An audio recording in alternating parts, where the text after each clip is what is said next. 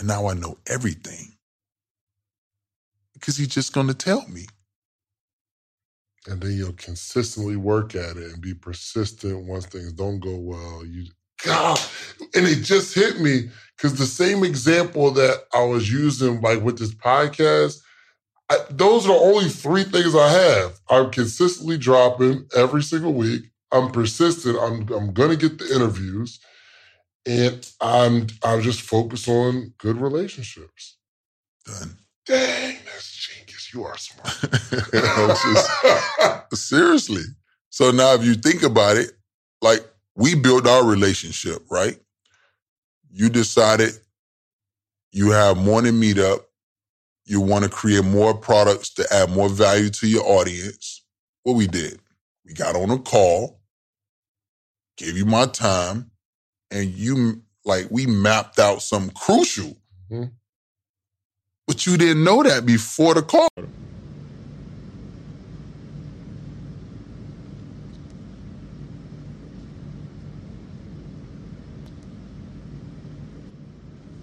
Then you know what I'm saying? You know what I mean?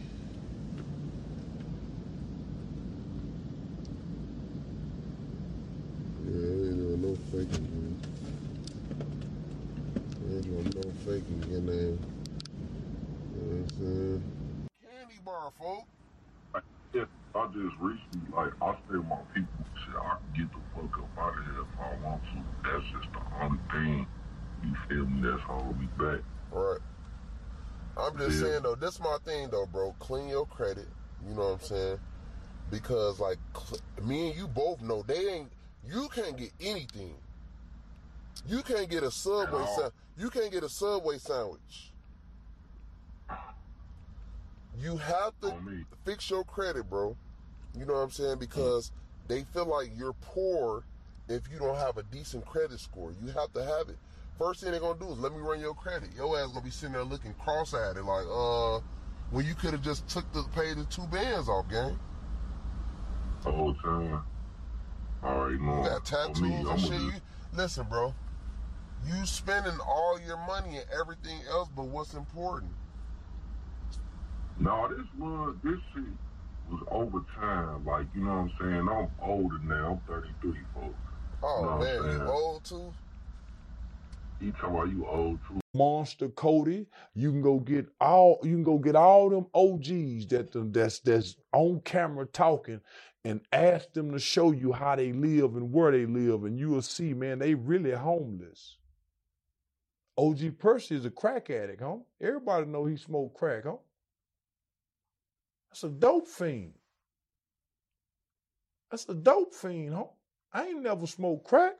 So I'm saying, okay, that's why they love DMX. They loving the dope. Man, this is the dope crack babies. They despise their mamas, but they idolize the dope fiend rappers, the dope fiend gangsters, but they resent their mothers. They resent their grandmothers for being dope fiends. Only to look at these men to idolize, not look up to. They don't look up to these men. They idolize. So I'm saying, man, the only reason we went back and forward is because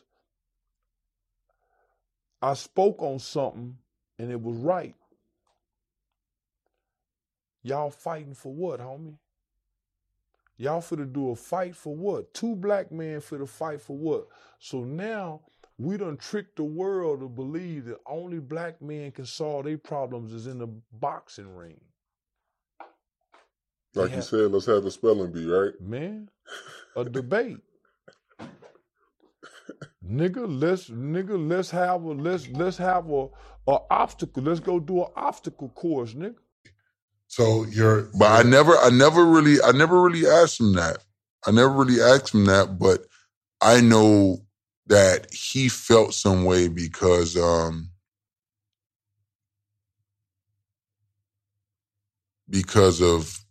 how it all turned out. Like, he was like the main person, And then from being the main person and not being the main person, I think that had a toll on him. Yeah, for sure. Because like he used to have the Vans with his face wrapped on it. It went from his face to our face now. You know what I'm saying? So I think that it probably was something there. Yeah. But y'all relationship never strained. Yeah, no, we was always good. We was like, we had that Virgo to Virgo. I don't know if you know Virgos to Virgos, but we airtight. Like, you know, he was always like, yeah, he was like the main man. Wow. So y'all make the song "Grind on Me," Mm-hmm.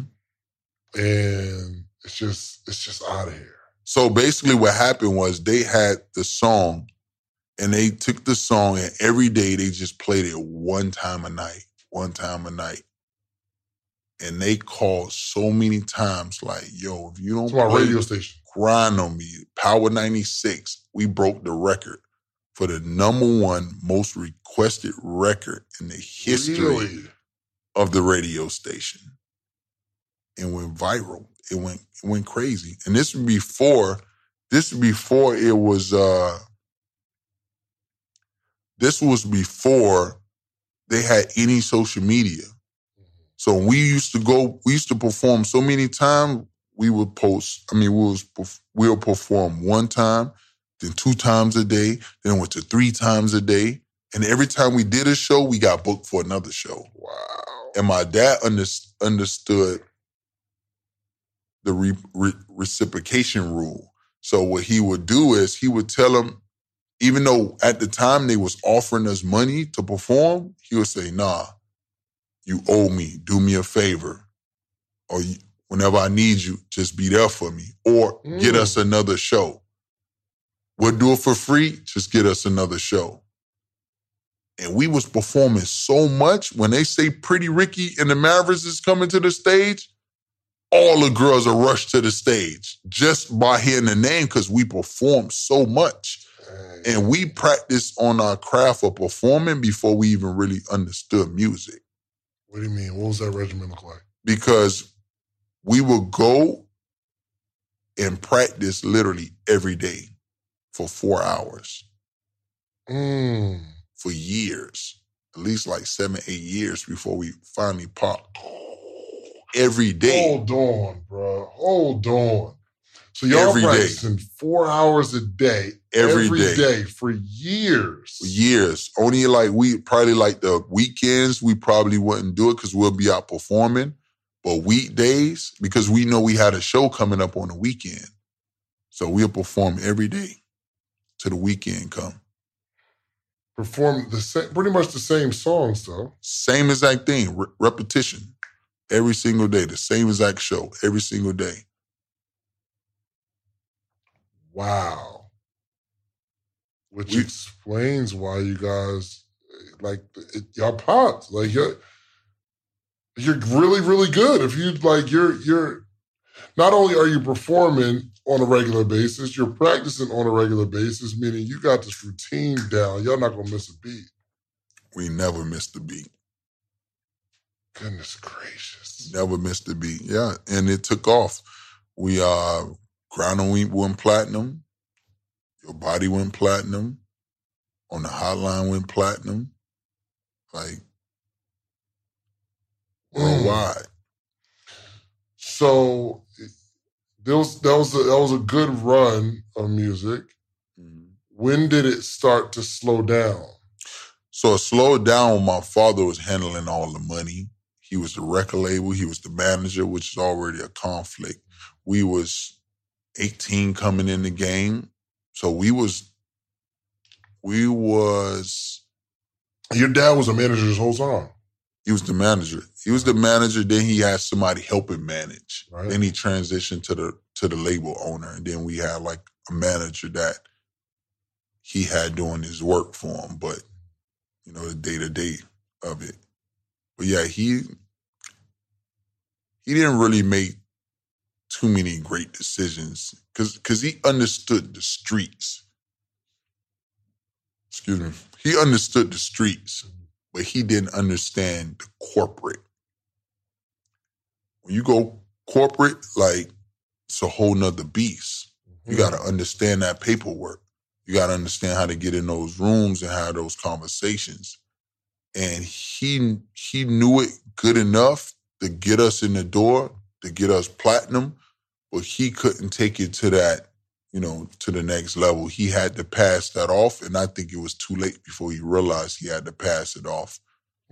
He made some bad investments with the money and just left me broke, zero. Bad investments with the money. Investing in your career just in the wrong way, or investing in your other stuff, just doing stuff that ain't had nothing to do with music. Really? Did he ever? Was he talking to you about it, or he was just doing it? We have family meetings all the time, but we didn't really have a say in how he did the business. He'll bring us around certain environments so we can see, because he was always mentoring us on the game and integrity is everything. Your name, your name is everything. If you tell somebody you're gonna do something, you do it. Different morals and negotiation skills, how to make money. He taught us all that. But he didn't understand how to invest and how to deal with the big boys when it came to certain infrastructures. Got you. So y'all, pretty much independent. Your manager just creates a label and signs you all to the label that he creates. Guys, and what's up, Aaron? Keep doing your thing, dude. Thank you. Thank you very much. Thank you very much. What did he do? I will. What did he do? Closing his first deal in 2 weeks. Congratulations. I hope you make money on it. Good deal. You should be ringing the bell. Whenever somebody closes a deal, we should have the bell ring or get me the rubber chicken. Chucky, where's your chicken? All right, what else you got? Anything else? Anybody else? Heath Sims, thanks for the $5. Ben, you ever heard of salad? Salad? Yeah, I know all about salad. It comes right before you get a meal. Salad is what you enjoy on your way to the big steak, baby. I love salad, but not too much. It's just to get you started, get your stomach going, because something good's getting ready to come. So you just give it that little teaser with the salad. All right? What else? Sofla Ben 10, thanks for the $5. What do you know about collecting rents and putting in a sweep account and making interest off of it? An OG property manager was telling me about this. All right. A sweep account it's really in banking. It has to do with banking. You put the money in an account, the bank sweeps it out, some banker comes with a broom and a dustpan, sweeps up your money, and he goes puts it somewhere else where he claims he's making more money because he's invested in something that's paying more money, and then he gives you a piece of that action. I believe that's the way it works. They sweep the money out, they put it in a can somewhere where it's making more money with the other money that the bank has, and then they split the profit with you.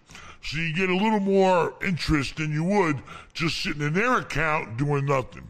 That's my opinion. Verify it with a banker, but it's very common on any kind of operating accounts to have a sweep account come in and sweep up. That's what the goddamn banks do. They like to clean up your money.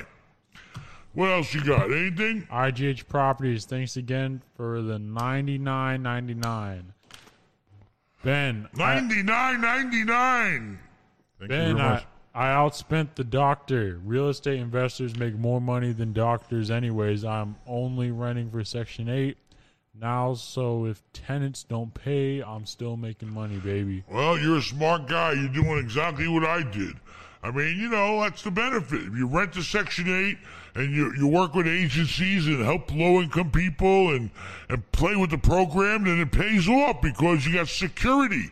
You got the government backing you up, guaranteeing you they're going to pay you that money. So I'm glad. I'm happy for you. I wish I was in your shoes because I'm not in those shoes. Shagadam, thanks for the $5. Hey Ben, thanks for your insights. When do you think the real estate market will crash, and when will be a good time to buy? You know, right now we're in uncharted waters. You know, everybody's holding on, but I'm telling you now, and everybody's got a prediction. And half the time, people predict the right thing. Why? Because you're either right or you're wrong. You got a 50% chance. It's like when my wife goes to the roulette table. You know, she either plays the black or the red. Why? Because she knows she's got a 50-50 chance of winning. You know, so, you know, I'm predicting we don't know what the hell's going on now. The government's really pumped up the economy to keep it going, but I think it's inevitable. The banks aren't getting the money they need on their mortgages. Landlords aren't collecting rents right now. And you can't even blame the companies not paying them because they're not making no money. The movie theaters are suffering. The restaurants are suffering. The hotels are empty. You know, gyms are empty. And then, you know, they suffer. The landlord suffers. Everybody's suffering. I think that there's plenty of people, I'm one of them, ready to cash out. So, like I said, I'm putting properties on the market right now for mega millions less than I thought they were worth and what I would have took before this shit started. So now's a great time to go out and look for bargains. Okay? It's always a good time to look for bargains, but now there's a lot of scared people out there. They just don't want to tell nobody they're scared. But I would be out there lowballing stuff because, like I said, you know, you put some money in front of somebody, these days, they're going to think twice. The stock market's going up. The stock market's going down. It's like a brand new boat. I had it waxed and everything. Everything's working. The air conditioning's working. The generator's working. It'll cruise at 40 miles an hour. It's got 2 sleeping compartments. It's got a refrigerator. It's got a microwave. You can take a shower and use the bathroom in it. What the hell else do you want? All under 27.8 feet. Made by Formula. Come on, 30 grand. Come on down to Clearwater and let's make a deal. What else you got? Andres Estronza, thanks for the $5. I submitted an Ask Ben question. Looking for tenant help on major Force majeure claim. Force majeure. Is that, somebody looked that up? Is that some friggin' French word they came up with? Fuck you. Force majeure. Force majeure, from my understanding, means that it was, you know, the government or somebody major came in, like a war or government or something, shut you down. I'm trying to fight that, honestly, with my tenants, saying, listen, you know, it ain't force majeure. A virus doesn't classify for that. And let's make a deal, okay? I'm making deals, all right? So it's best to make a deal. If the tenant's trying to pull that, say, listen, you ain't got no legal, my lawyers say they got no legal way to stand on it. If that was the case, there'd be a million lawsuits, billions of lawsuits. It's not fair to say that. It's best that we all buckle down together. Let's make a deal. What's fair to everybody? How much can you afford to pay? Let's put it on the back end. I've even given away some rent to some big shot clients. They squeezed me, you know, where I had to abate some rent. You know, it depends. Well, that's the problem. The tenant, what I didn't know, did not have a lease agreement. They were on a week-to-week basis. Okay. And I did not do my due diligence and figure it out, which ended up, here we are now, fast forward now, we went back to the home. We thought the current tenant was gone. We knocked on the door and someone brand new opened it up. And we said, who are you? And he said, I don't know. I've been paying rent here. All right, well, pay me the rent. How much are you paying? So get the gun. He said, I'm not paying it to you, though. Who's he paying it to? The current tenant that we thought was there at the time, but that tenant's gone, disappeared. And I don't have a key to the place. So I guess we labeled him as a squatter. So. All right, listen. You know, there's two ways to handle. Well, the problem is you can't evict nobody right now. Okay, that's everybody knows it, right? Right. Okay, and I mean, I don't know. I don't. The guy who sold you the house screwed you. I mean, because he should have been collecting rent. Wasn't he collecting rent? He was collecting rent. This was right before Corona stuff happened. He was collecting rent. Sounds like the a tenant scam. was apparently good. Can you hear me? Yeah, I can hear you. But listen, that guy. Is there any way of reasoning with the guy and having a meeting with him? Say, listen, let's just discuss this like intelligent With the guy who's in there? Yeah. And say, listen. No, I what's the blew it. problem? I blew it. I lost my temper, and I ended up going to an attorney because I called the police department. And the police department stated, if I don't have a key, there's nothing I can do. But if there's any way I can change the locks before he comes, there's something I can do about that. But it was risky because there was a dog in there. And then he said if he has proof of residency and you change the locks and he provides a letter of any sort, then it's going to fall on me. The problem is because of this goddamn virus right now, you can't evict nobody. Because otherwise, just say fucking evict them. But there's no way that. I mean, does the guy want to pay any rent? I don't think he's paying rent to anybody, to tell you the truth. I'm just telling my opinion. No, I think he's just screwing you. Blew it. So, the biggest problem is you're stuck right now because of this goddamn virus. Because, I mean, otherwise, unless an attorney's smart enough to figure it out, you can't make no deal with the guy and say, listen, I'm a victim here. I bought the house. You're supposed to be here paying rent. And if he ain't got no money, say, listen, there's money out there. I'll help you. I'm telling my managers right now, if the tenant didn't pay you the goddamn rent, you go knock on their door. I don't care if you got to drive them and take them to somewhere. They got to file an application online, go somewhere and file it. I don't care. I used to do it. And get some assistance. There's a whole bunch of people giving rental assistance right now online for every single county. The county's doing it, the state's doing it, everybody's doing it. So, I mean, if you could try to at least have somebody go there and meet with the guy, or you try to telephone the guy first if you get his number or something, or leave a note there, please call. I don't know.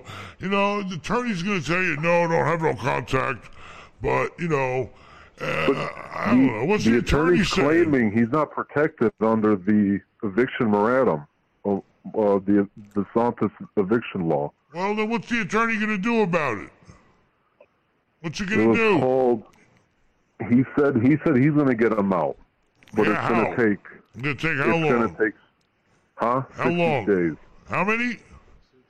60. You're lucky. If he gets done in 60 days during a fucking virus, then you're lucky. He said it's just based on the court systems. Well, I said I think the court systems are backed up. Yeah, and plus they're not putting people out right now. Anyway, you can try that, but I talked to the attorney and say, listen, maybe let's try to settle with this guy somehow. Either give him a few bucks to get the hell out of here, or stay here and pay the fucking rent. You wanted a tenant in there, didn't you? You bought it for income, or what did you buy it for? Oh, it was supposed to be just a flip. A flip. Renovation and a flip. How could it be a renovation and flip if it was occupied with a tenant? And you had to get a copy of the lease. They were going to get out. Well, but you're not supposed to. They were going to get out. Well, the problem is, the person that sold it to you, you shouldn't have let him get his money until you went. How did you buy it? Didn't you inspect it when you were there? Didn't you go through the house and inspect it? Yeah. And you saw there was a tenant there. Well, you shouldn't have. I knew. I met the tenant. You met the tenant and it wasn't the same person? No, when I went 2 weeks ago, it was someone new. Fuck that. Who's paying the utilities? Who's paying the utilities? Who's paying the utilities? That I don't know. I don't know if it's on his name, but they said that if it is, it's going to be a disaster. It's not me, though. I'm not on the utilities. And the attorney didn't advise to switch it to the switch my name. No, don't do that. Listen, you better let the attorney do what he can do. But in the meantime, he took $1,000. So, everybody's trying to make money right now. But listen, there's no guarantee with the court system. In the meantime, say to the attorney, hey, does the attorney, anybody have any contact with the guy living there right now? No. Nobody? I saw him face to face, but I blew it. I lost my temper, and... Well, you need to try to, I don't know, talk to the attorney, see if he can reach out to him, send him a letter or some bullshit, try to contact him, send somebody over there. There is no lease agreement. I know, but it could be a verbal agreement, and, who the hell knows? Right now, listen, if Japanese people just put on a mask. They were like, for the greater good, no problem. I think Andy struggles more with that, but for me, because it's something from my childhood, I mean, it's just very natural. It makes sense. Well, it's interesting because there's such an ancient culture. Yes. Like Andy was telling me that he was doing a tour there. I believe it was with you. Yes. And someone showed you guys like a mill or some sort of building. Yeah. That was twice as old as America. Yeah, it was so like that put everything in perspective. It was like a house, like a wooden house and a mill, still standing in like pristine condition because they take care of it. Yeah, like twice as old as America, and we were like, wow, the culture here. I mean, we've been to a lot of countries in Asia, and China is one of those places where you look at China's history, and like their history is, there's such longevity there, and the China that we know today is not original China. Like they have, like, looking at their progression over history, I just think is so fascinating. America's harder because we're so young, so we're right now witnessing our own progression, but it's not like looking at 3,000 years worth of history. Right. I mean, Native Americans were here, but we don't have that written history. So. It makes you think, is that where we could be going if we last that long? It's really interesting. So I'm a giant dork, and I am a huge fan of Star Trek, and like Star Trek Next Gen is one of my favorites. And so the whole idea that one day we could be like this, utopia on Earth, at least, where, like money isn't, like, I think there's no currency, I'm pretty sure, in Star Trek. Everybody has roles they fill. Everybody's needs are met. There's this definite part of me that's like, that could happen one day in theory. But communism is also a good theory, and like practically it will probably never ever work. So it's one of those things where I have faith in humanity, but I'm also realistic. We could do a lot of things. Lots of things are possible. Are we ever going to get there? I don't know. It would be, I mean, it just seems like the world would be such a better place if we didn't have this inherently tribal DNA, where we're just not, like I said earlier, like territorial apes with thermonuclear weapons. Yeah. And, unfortunately, that's just what we are as human beings. And I can't see in the near future any way to get past that threshold. Yeah. But I figured out, if we could somehow figure out how to get past that, I think, like I said, your vision of some utopian world of people that all get along and there's no borders or boundaries and... Right. I mean, I agree with you. I think near future, I don't see it. Is it possible? Yes. There is a ton of work that would need to be done, I think. I was just reading a book that was talking about like the scarcity mindset. And the scarcity mindset is what drives people to hoard and to compete and to be like, you know, there's Right. might be 5 apples and 5 of us, but I'm going to take 3 just in case. And they're like, that mindset gets us all in trouble. Like, if you really looked at resources and how they could be divvied out, like if we actually entertained all the options that were possible, there really would be enough for everybody. Like, there would at least be enough for basics for everybody. But that doesn't seem to be good enough for enough people, like people who have control, people who have leverage. So that just makes, you know, creates inequality. It keeps inequality going. So yeah, I think it's a long road. I think it's definitely possible. I think people are working towards it. What do you think the best way for people to get out of that scarcity mindset is? So I think it's just believing that there is enough. Believing, like, not being scared that at the end of this, like, when I finish my sandwich, there will be no more sandwich. Like, just don't be afraid, right? Like, just know that I'm going to eat this meal, and by the time the next meal needs to come around, it'll be there. There's enough, right? Like, maybe it's not going to be maybe it's not going to be a steak and a giant baked potato, but it will be enough. Like, you will eat, you will be fed. So just knowing, you know, like, investing money, right? Like, don't hoard your money. Like, use it, because there will be more on the other end. You know, like, if you keep working and you keep moving forward, then you're not going to be without. So that's one of the biggest philosophical questions in life, right? Money versus time. Yeah. You know, people chasing, you know, and neglecting their families and their children to chase money and to work. Yep. When you realize by the time most people who attain that extreme level of success or money or wealth or whatever it is, they realize once they get to the top of the mountain, it's not what they thought it was. Yeah, exactly. Andy refers to it as looking under skirts.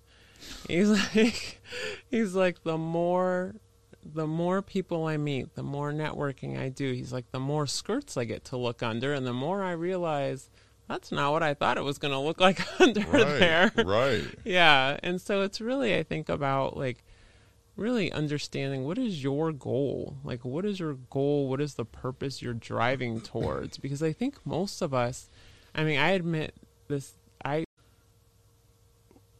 be in this person's life and deal with this person in order to get valuable intelligence from them. Right. Because that was super interesting. Yeah. And I mean, for me personally, part of that's like, what's the greater good here, right? Like, maybe you're dealing with this horrible person, but what are they giving you for the greater good?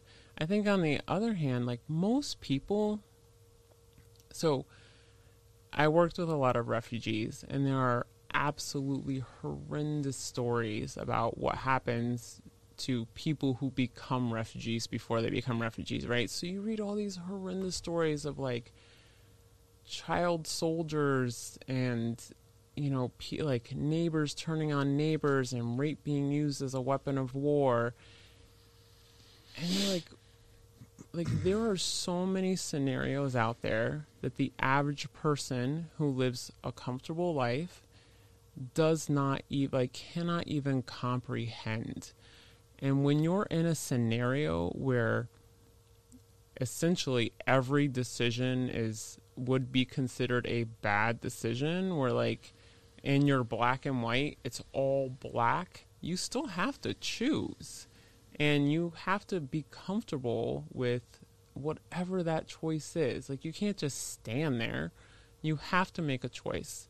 So you can't put everything into a good and bad bucket. There's a giant gray area of,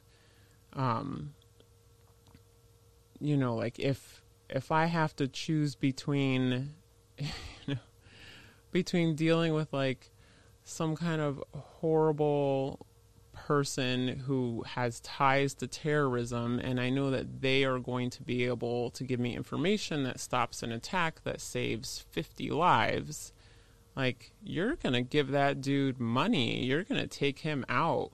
Like, you're going to be friends with him because he has the ability to do good on the other end, whether he knows it or not, right? Like, those are the real life choices. That's what happens in real life. I think that when you are living, I mean, and I live a comfortable life. I just happen to have had the exposure, right? I think when you're living a comfortable life and you're not exposed to the, like, to the realities that are out there, it's easy to judge. It's easy to judge and be like, oh, I wouldn't have done that. I wouldn't have done that. Okay, well, when you are in these situations and you're standing there and you have to make the decision, let's see what your decision actually is, right? And you have to change, I think, your idea. Like, you have to shift from what's right and wrong to what is the objective, right? Especially when you're doing stuff for the government, like military, CIA, like, what is the objective here? What is the mission here? And how do you accomplish that? It's not about what do I personally think is right and wrong. How do you obtain your objective? How do you complete your mission? Because that mission is serving all of us. Right. Like, whether we know it or not, there are missions happening right now that maybe we would disagree with, but they're serving us. They're protecting us. Right. So... Yeah, I had one guy on here who was he was a drone pilot. Yeah. For flying those drones over Yemen, those killer drones, and he was recruited by, I believe it was the Air Force that was heading that program, but said he was like 19 years old, 18 years old, and they were having him pull the trigger on these drones that were blowing up, people. Yep. And him being 18 years old, watching people get, blown up in countries like Yemen or whatever, and it scarred him. I mean, it really messed his head up. Yeah. Having to make those decisions, or whether he was making the decisions or not, he was probably following orders, like pulling the trigger on those drones and watching these people suffer, like on the watching the infrared camera, these people like crawling and bleeding, and yeah, that stuff can be terrifying to you, like to any human. Right, and think about like all the people involved in that decision, right? So he was pulling the trigger, so he probably felt directly responsible. But there's a chain of command, right? There are other people making that decision, people who found that location to target, like the guy in charge who makes the decision to target it, who, like, people who know that house might have the guy's kids in it. Do we target or not? Right? Like, there are tons of people who are involved in this decision, and there are so many factors that weigh in, right? And I don't. It's a sad reality, right? Like, I don't advocate collateral damage in war, but it happens, and it's a reality, and people have to make those decisions. War is not clean. And it's just unfortunate. And when we were working in the Middle East, and I was working with a Delta Force guy, and he was the nicest guy ever, like a family man. He had actually, like, his own nonprofit that, like, helped women learn self-defense, and just the nicest guy. And he was teaching this triage class and starts telling this story about, missions where he went in, like, his missions were specifically to go in and kill people, right? Like, you and your team are going to go into this place. You are going to kill the people there, like, very close range shooting or hand-to-hand combat, like, telling stories about team members that he lost on those missions. And so I asked them, I was like, what kind of psychological care do they give you? Because there's no way. So for the CIA, they do a ton of psychological testing. Beforehand. Yes, before they hire you. So I'm assuming that part of all of the special forces is downtown and them white folks Minneapolis. No, nigga, so didn't nobody love George Floyd. Y'all don't play like that nigga. That nigga wasn't shit. He couldn't get borrowed $20. He was a nigga probably borrowed $20 and a whoop you if you ask him for the money back. Cause he one of them big old nigga, penitentiary nigga. Stack 5. If you love that nigga so much, he shouldn't have been downtown trying to pass that $20 bill. Them white folk called the police on him. He was down there acting erratically, like a dope fiend nigga. He was high on dope. Then, and when the white boy get him before they can even get him out the car and put him on the ground, guess what he go to doing? Crying. Yeah, that nigga went to crying on. The white boy body camera showed it all. Now, when he in the house with the black woman, victimizing the black woman with the gun to her belly, invading her home, he wasn't crying either. But when the white boy get him downtown, full of that goddamn dope, and he know he got to go to jail, he down there trying to do all the dope fiend tactics, trying not to go to jail, swallowing the dope, crying, not wanting to get out. Nigga, get jail, nigga. He wasn't no nigga that got the will to live, and he ain't no nigga that got the will to kill. Cause he only want to kill your own niggas. White boy laying on top of you, nigga. Whatever you got to do, nigga, but you don't lay down. Them ain't my kind of niggas. Nigga, I remember I used to make the white folks hog tie me, nigga. I used to make the white folks hog tie me and drag me down the hall. And I used to holler, break it, break it. They twisted my arm, break the motherfucker. When the police slammed me on the car, I hit my head, boom. Yeah, they trying to kill me. Fuck, I'm gonna go die submissively. Eric Garner died submissively. Subservient docile motherfuckers. George Floyd just laid there. Subservient docile motherfuckers. You ain't got no will to live, nigga. Let alone no will to kill your enemy. Now that motherfucker Mike Brown tried to take the boy gun. Mike Brown tried to take the boy gun, man. His thumbprint was on the gun. Mike Brown was a soldier, was a warrior. He didn't just lay down. Trayvon Martin didn't just lay down, nigga. And them was babies. You see how the difference between the old niggas and the young niggas? So we don't want to hear shit from you old niggas, nigga. I'm the new minister for the young niggas, not Farrakhan. You old niggas, the old days is over with, nigga. The old days is over with, nigga. I'm the new minister for the young niggas. You saw how Mike Brown died. You saw how Trayvon Martin died. You saw how Freddie Gray died. They didn't die just laying down, nigga.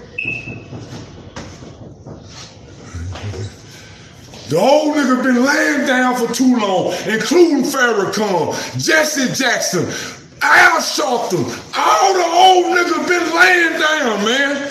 They ain't gave us nothing to follow. That's why we had to follow boys. Little boys like Raymond Washington. Little boys like Tookie Williams. We had to follow boys. Who you think started games? Boys? Teenage boys?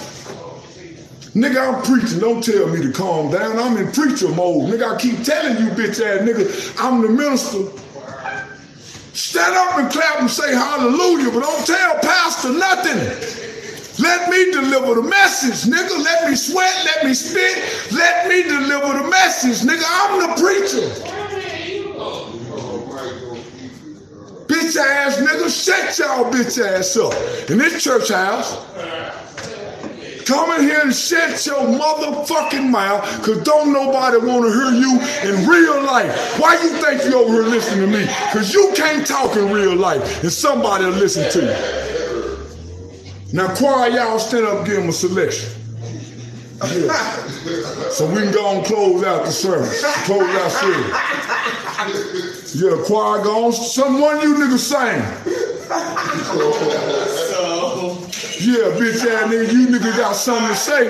One of you niggas write a sermon song, nigga, a gospel song, write something, since you bitch ass niggas got something to say. So we can go and close this motherfucking sermon out for the day, nigga. And make sure Whack 100 get this. Make sure Farrakhan get this. Make sure every last one of them Muslim niggas in New York is mad at me. The Puerto Ricans, the Mexicans, whoever mad at me, nigga, get in line. I done left a whole bunch of motherfuckers feeling how you motherfuckers feeling, nigga. And as long as I'm alive on earth, nigga, with 10 toes, 2 hands, and 1 eye, I'm the bad. Y'all niggas is just wasting y'all money and not knowing this though. When you go shoot that video, that's a write-off. When you go get that car for your video or hop on that jet for your video or whatever you gotta do, it's all a write-off. It's just about being smart and knowing what you need to know to be a bigger artist. Like, this is how you be a successful music artist, bro. Like, without, you don't have to be real major. We're talking about a successful music artist, you know what I mean? Like, because like I say, you can take over the music game, right? But most of these musicians, they are dipped off into other things that's making a lot of money. Whether it's real estate, whether it's this, whether it's that. That's where their real money come from. The music is cool, but I mean, the fame level, man, you can go to it. Also, I'm gonna tell y'all, you can actually, let's say you really like Interscope. Let's say you really like 300. You can actually go to them and let them know, like, hey, I want to partner with you guys. I want to have a partnership, and you can basically pay them to help push you. You know what I'm saying? All this shit is not what people think. Like, as far as like from the blogs to the, you know what I'm saying? All this shit is done right, but it takes some money though. Don't be cheap. If you cheat, then people won't treat you like shit. You know what I'm saying? If they feel like you really believe in yourself, spend that bread, you're gonna get far. But a lot of people who have companies and who have business that are cheap don't get nowhere because it takes money to make money. No matter in what field you do, it takes. You have to have people with different characteristics, different strengths, weaknesses, traits. And that really worked out for us at the agency. But at home, it's definitely much more of a struggle trying to keep balance. And I don't know if it's just because at home is like 24/7 where, you know, in an op, you get together, you plan the op, everybody does their part, you know, but at home it's a little bit messier. Yeah. So. Now, I mean, that's a huge change that you made from being a spy in the CIA or you were a targeter. A kinetic targeter. No, not kinetic. They did not blow people up. Oh, you didn't blow people up. Right? Operational. You were one of the nice. Yeah, targeters. That was the nice one. The one that was gonna get somebody to come and buy you a drink. Oh yes, exactly, yeah. exactly. To be our friend and spy, obviously. So like, what was that like? Was it something in you that happened? Like, was there some sort of event that made you make that decision of becoming a spy to motherhood and family life?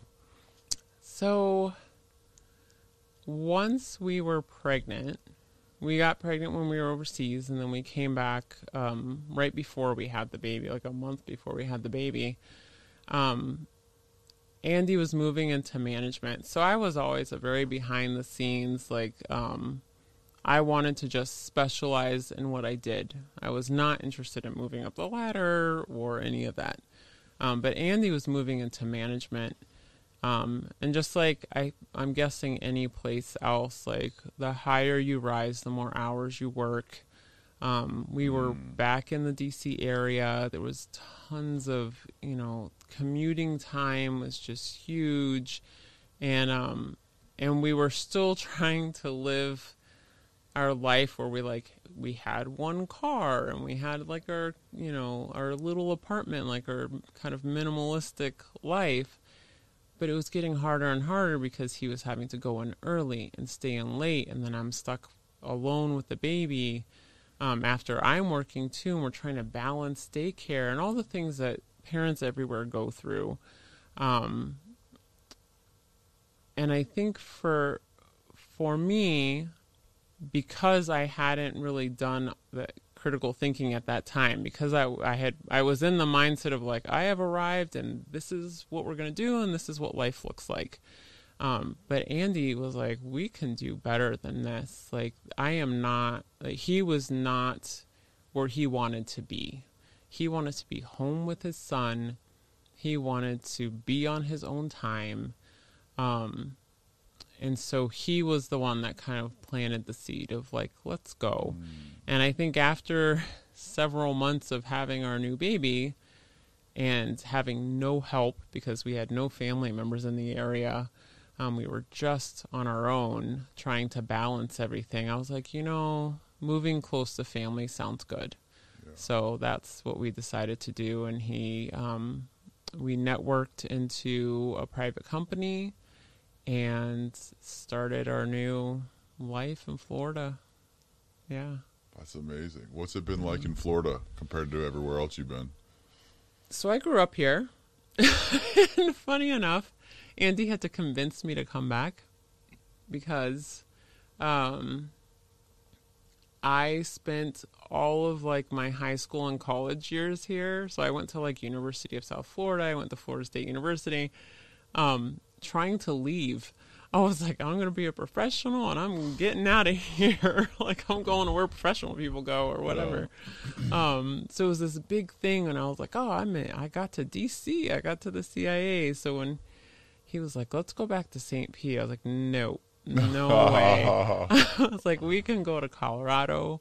Like, let's. Really? Yeah, I was like, why not Florida? Why were you so against it? It was really just the idea of coming home, where I felt like I had achieved. So it was my own personal issues that I needed to work through, right? Like I felt like I have achieved and now I'm taking a step back somehow. It's beneath you. Yeah. But since, I'm glad, like he had traveled. So I had traveled the world, but not really the United States, which is kind of funny. Mm-hmm. He had traveled the United States. So he said the first Christmas I brought him home, it's Christmas time. There's lights on the palm trees. It's 70 degrees, in December. And he was like, from the first moment, he was like, this is it. This is paradise.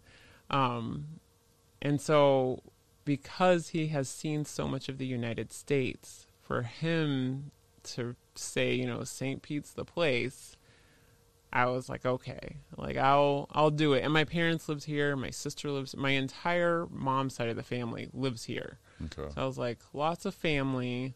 St. Pete's not so bad. Now that we've been back a while, now that we've been back several years, I'm really happy. I'm really happy that he had the idea to come back, and I'm really happy that I listened to him because he's very smart.